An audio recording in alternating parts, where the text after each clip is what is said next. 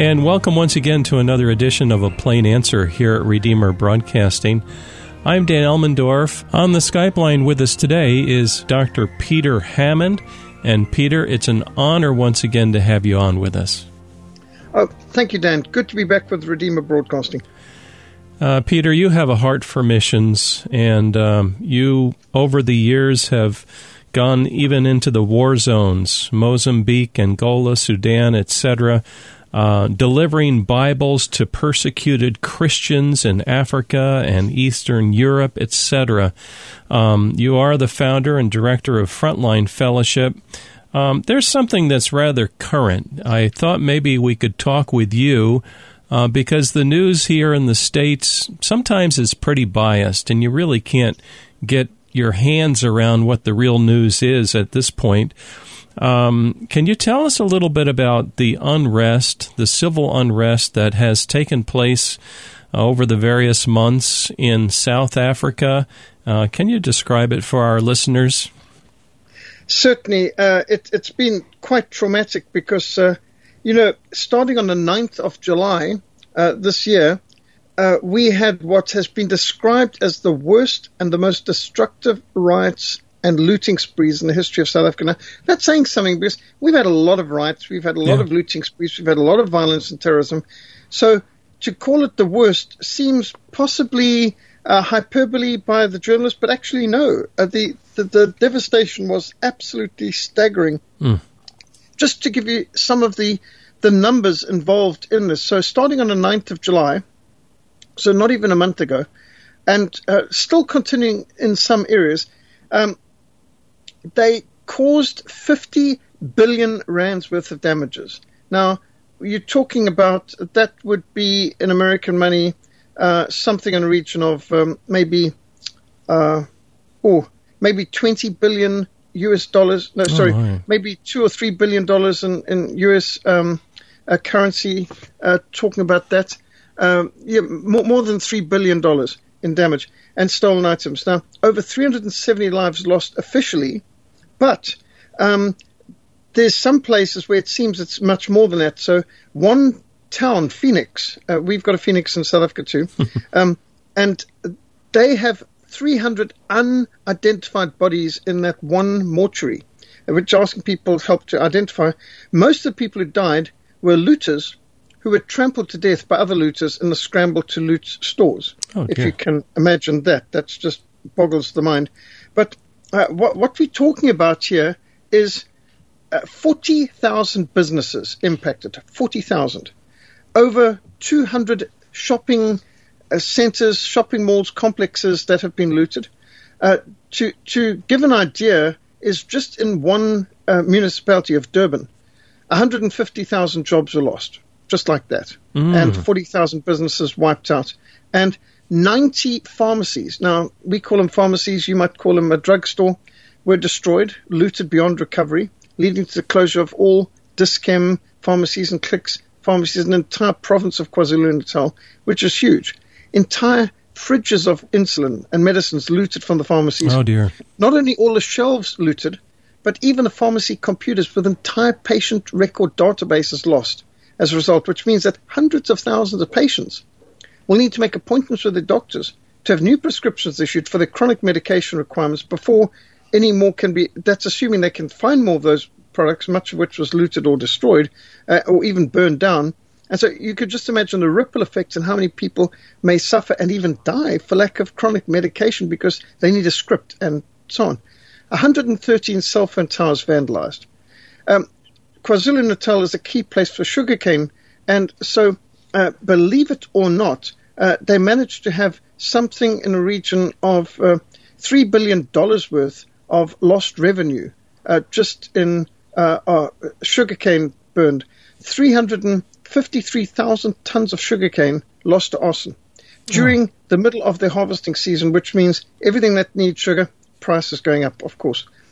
The South African Property Owners Association says that the destruction of their businesses that are related to them, over 20 billion rands worth of damage in the last week. So again, that would be something like $1.5 billion. The destruction is not just in terms of material that was looted, and shops that were burned, shopping malls, but entire warehouses, hospitals looted and burned. It's absolutely staggering. So just consider this, that there were 300 automatic teller machines or card machines, bank machines, that were looted of just one bank, Nedbank.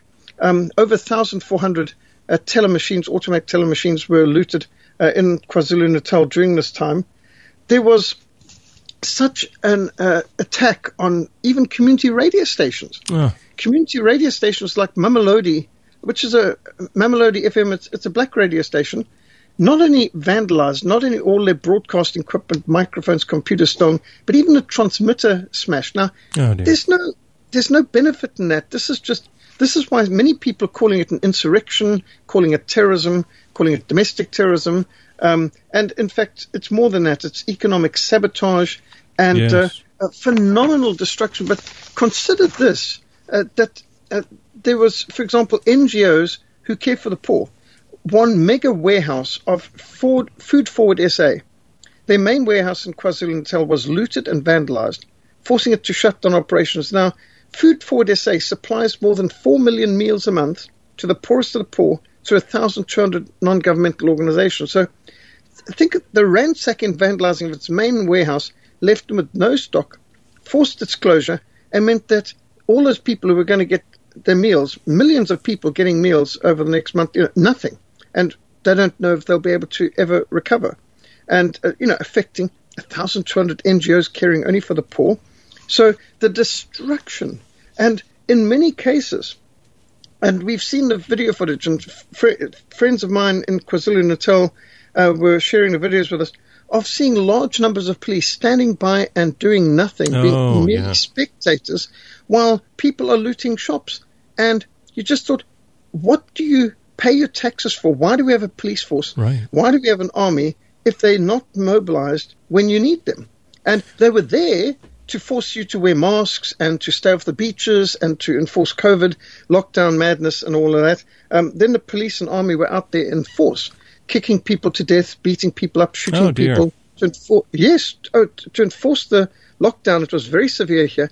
But suddenly when it comes to looting and destruction of shops and shopping centers and hospitals, and 50 schools destroyed as well.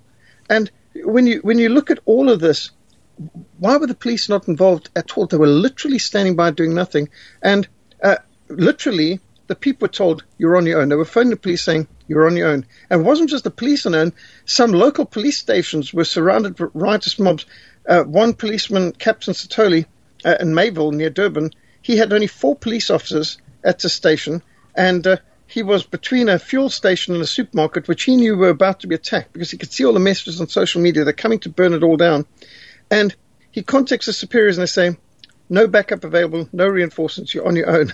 Oh, my. So not just abandoned by, not only did the police abandon the people, but the police were even abandoned by their own superiors. That's right. Yeah, you raise an interesting concern here, some similarity. Here in the States, some of our cities have political operatives who say, well, we want to defund the police, and then things just get worse because the police are just not there to enforce law and order. And but there's something else that's happening. I'm not sure people are aware. That is, the police are getting discouraged, and they realize, wait a minute, my higher-ups no longer have my back. I'm getting, I'm getting pretty close to retirement, and it's getting miserable in here. I think I'm going to go now. And you know what? I personally know people that have done that, and I'm thinking, wait a minute. How many more can we lose before we have massive riots and looting here in the States? Yes. And, of course, we saw it did happen last year with these BLM riots. Oh, yeah. But this looks like on the same level and probably motivated by the same ideology and the same kind of Marxist agenda.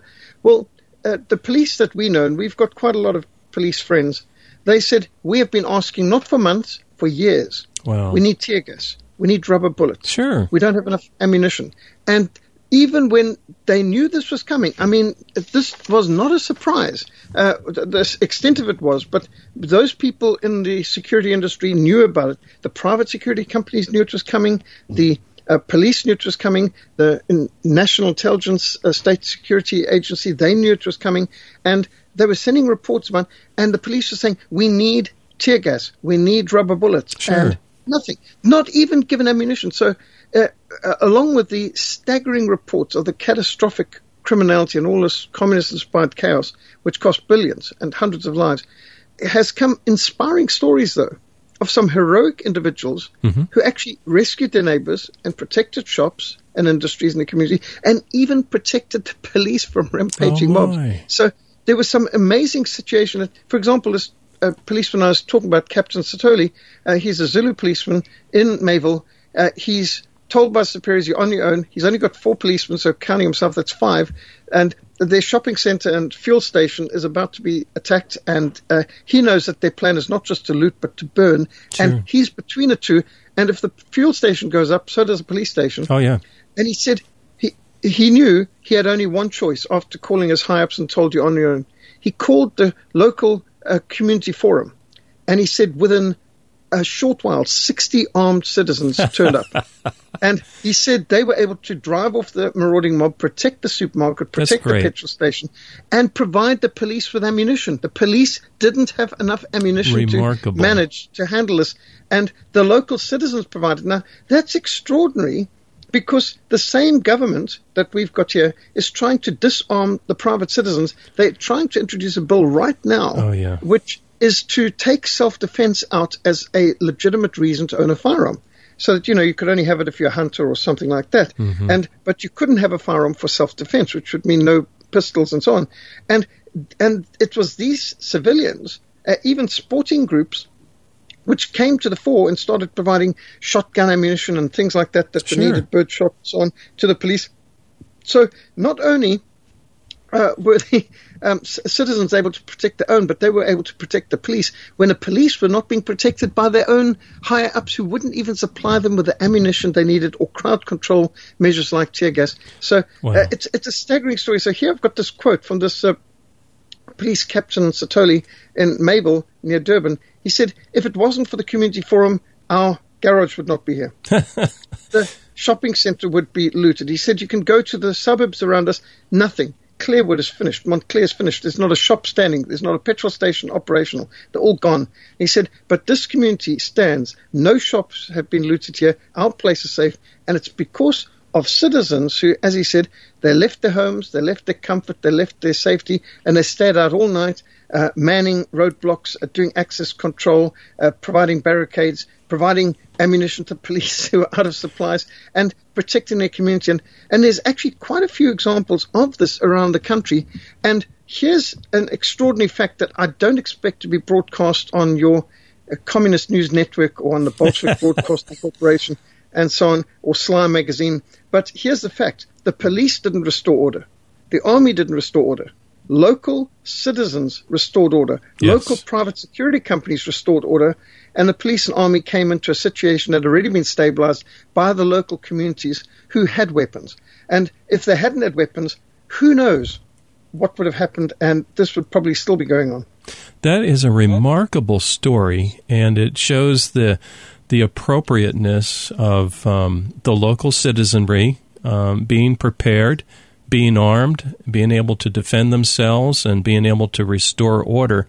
I think many times we tend to place too much faith and confidence in the police. We love our police. Don't get me wrong, I really do. But there's just so much they can do when the command chain is perverted above them. Yes. Now, today we're talking with Dr. Peter Hammond, and he lives in South Africa. So this stuff is very real to him more than it is to us because we don't live where he does.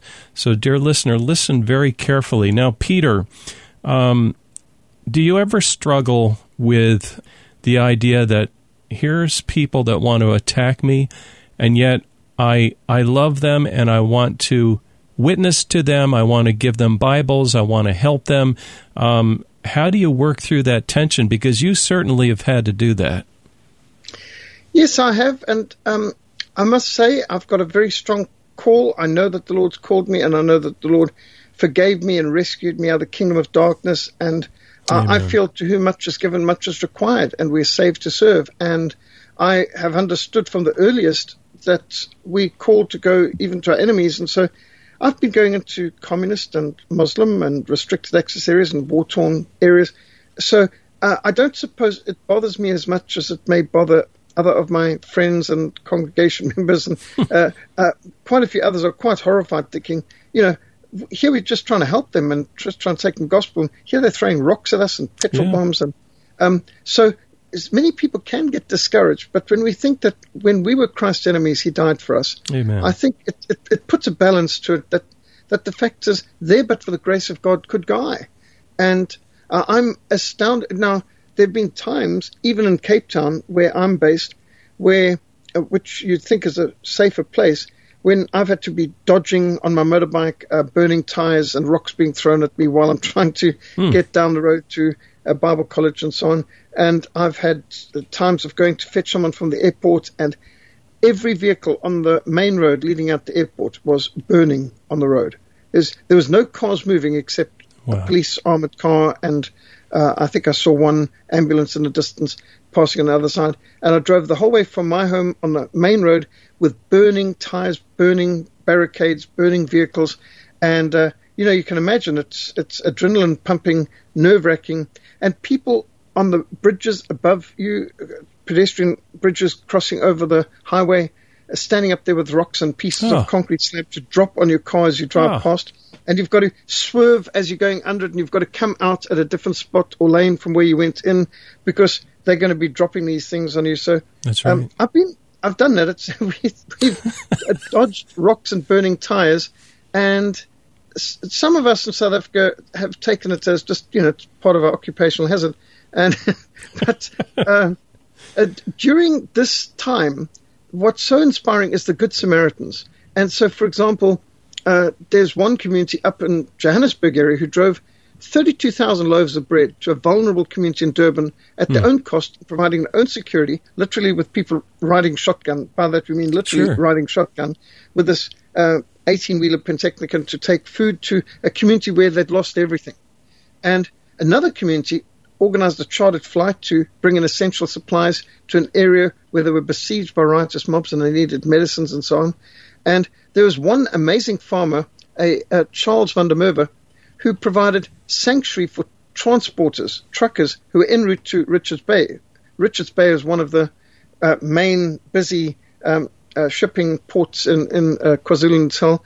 And the trucks are being targeted, and they're big targets, and they can't easily get off the roads. And they're being firebombed and looted. And so this one farmer provided sanctuary for transporters en route who were stuck on a highway who couldn't go either way. And so this farm's near Pongola, and I've seen the aerial photograph, absolutely extraordinary. He provided for 600 stranded trucks, came onto his farm. He opened up his farm and provided them with sanctuary. And you can imagine a logistical challenge. Friends from the local congregation brought food in to help and provide for them. And it didn't have to be very creative to provide washing facilities and hygiene facilities in, put up temporary places where they could shower and so on. And just some amazing groups. Another sport shooting group that brought in their reloading equipment to the local police station. They were literally cranking out shotgun ammunition for the police who were besieged and being threatened with being overwhelmed by plundering hordes. So it was a really tumultuous 10 days. In some places it continued longer. Yeah. But as I said, good armed people stood up to evil and triumphed. And the government was trying to even disarm the very people who were making a stand. And to show you the irony, the government had in one of their police compounds 2 container loads of imported ammunition, 1.9 million rounds of ammunition, which was stolen out of a police compound by plundering hordes. And so, you can just see, it's almost like they put it there to be plundered, because their policemen all over the province had no ammunition to spare. They literally were. So, if we do anything, we're going to be out of ammunition quick because we don't have a second magazine and that sort of thing. Wow. And yet the same government that can literally provide a gift of almost 2 million rounds to the rioters, they won't let their own police officers have enough ammunition or even rubber bullets. It's just wicked. It's wicked, and it's like an insanity. It's suicidal. Now these people that riot and loot and destroy property and caused 150,000 jobs to be lost and over 200 shopping centers to be shut down. What are they trying to accomplish? Why are they doing this? I believe it's to fulfill what Lenin called, he said, never underestimate the power of constructive chaos. And but what the communists mean by constructive chaos is they've got a Darwinian view of social theory, so that just like Darwinists might believe that there was a big bang, once upon a time there was nothing, then there was something, and something exploded for no reason, and it became everything. And so the idea is, if you're a hardcore Marxist-Leninist, you will believe that if you can blow enough things up and burn enough things down, paradise will come out of it. Wow. And so I think what's inspiring this is the Marxist idea that we've got to destroy everything. And out of that, ashes will arise paradise. Oh, my. Now, contrast that. This is beautiful. Nice setup. Contrast that with the Christian view of transformation in this world, if you would. Mm-hmm. Yes, where we believe we must love our neighbor and we must love even our enemies enough to give the gospel to them and to help them when they're in need. Provide water to your enemy, to provide medical care even to your captured enemy and so on. So love in action. So we believe not in revolution, we believe in regeneration and reformation and revival. So destruction is the essence of Marxism, of the revolution. But salvation and transformation and redemption is at the heart of the gospel message. So you can't find two more contrasting views. We want to build things up, and they want to break things down. Yes.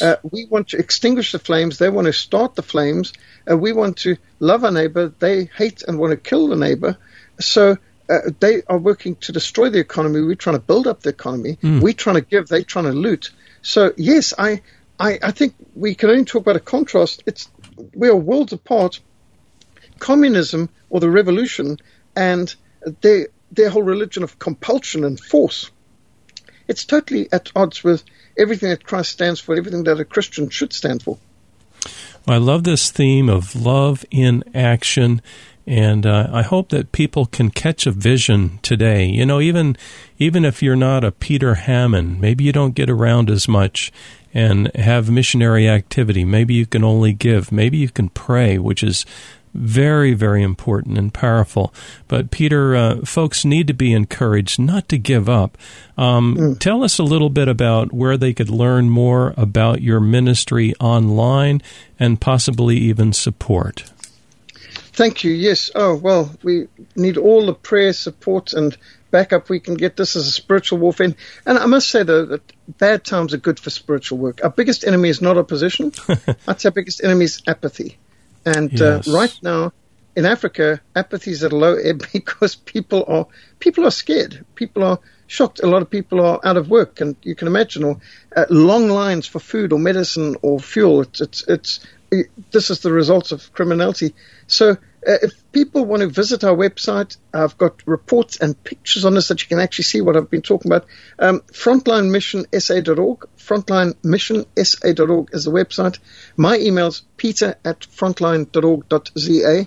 So you can get hold of us on social media as well, Frontline Fellowship or Peter Hammond.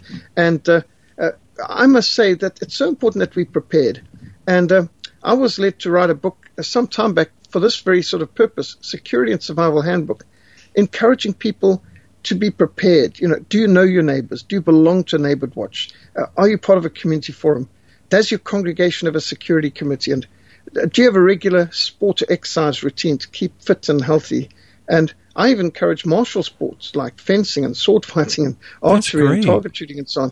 And the important thing is we need to be prepared, and our family needs to be prepared, and our congregations need to be prepared.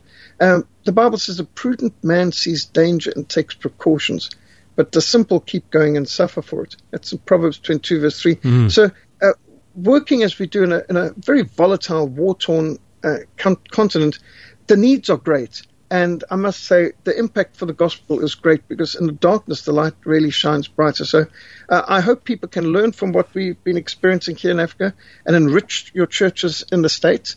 But as you know, instability and violence can come to your neighborhood too. And we need to be prepared, and we need to be praying, and we need to be evangelizing our neighbors so that we can be a community that stands together when the time comes, because it wasn't raining when Noah built the ark. We need to be prepared ahead of time. What I like that we've heard today is that you both have in view, you have preparation as well as outreach. It's not one pitted against the other. It's both and. Today our guest has been Dr. Peter Hammond. He's a friend. I've never met you in person, but we've talked a number of times, and he is the founder and director of Frontline Fellowship.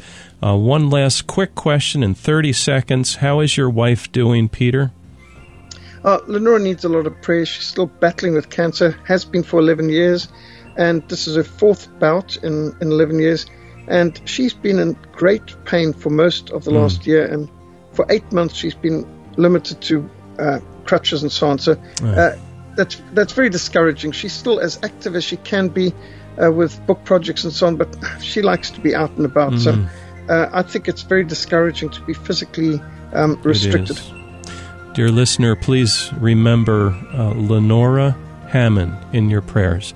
Peter, thank you so much for joining us today. Thank you, Dan. God bless, and may God make you fast and accurate when the moment comes. Dear listener, please join us next week for another edition of A Plain Answer.